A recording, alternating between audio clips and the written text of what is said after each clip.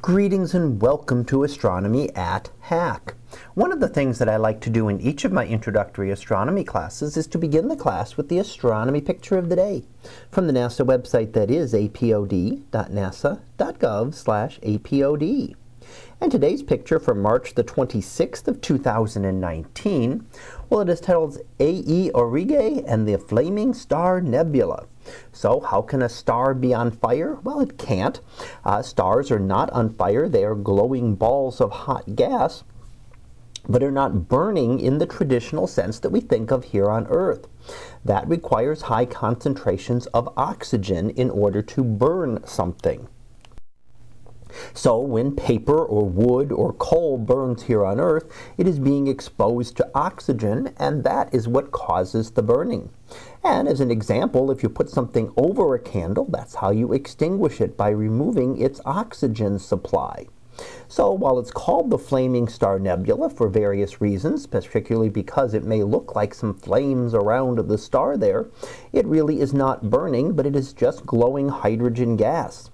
And in fact, the very hot star, A.E. Aurigae itself, is emitting a lot of ultraviolet radiation, so it'll appear blue to us, and it gives off ultraviolet radiation which then ionizes the hydrogen gas surrounding it.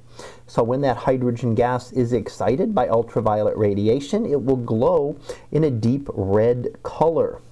So that's what we're seeing here, is the red emission due to hydrogen gas around this star.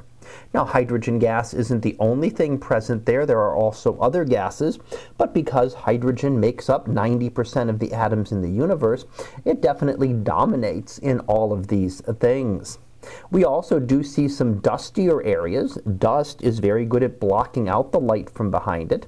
So the darker filaments here are actually denser areas where there is more material, and in fact enough material to block out light and keep you from seeing what is behind it. And in fact, in some of these dusty knots, you could have continuing star formation ongoing. They could be clumps that are in the process of forming a star, and could we come back in a few 100,000 years, we might see new stars having formed here as well, in addition to the stars that we see right now. So here in the Flaming Star Nebula, we do see the star itself. We see the hydrogen gas around it that has been excited by the ultraviolet radiation from that star. And we see the dust grains, dust that is left around it, denser material that blocks out the light from around it. So that was our picture of the day for March the 26th of 2019. It was A.E. Aurigae and the Flaming Star Nebula. We'll be back again tomorrow for the next picture. So until then, have a great day, everyone, and I will see you in class.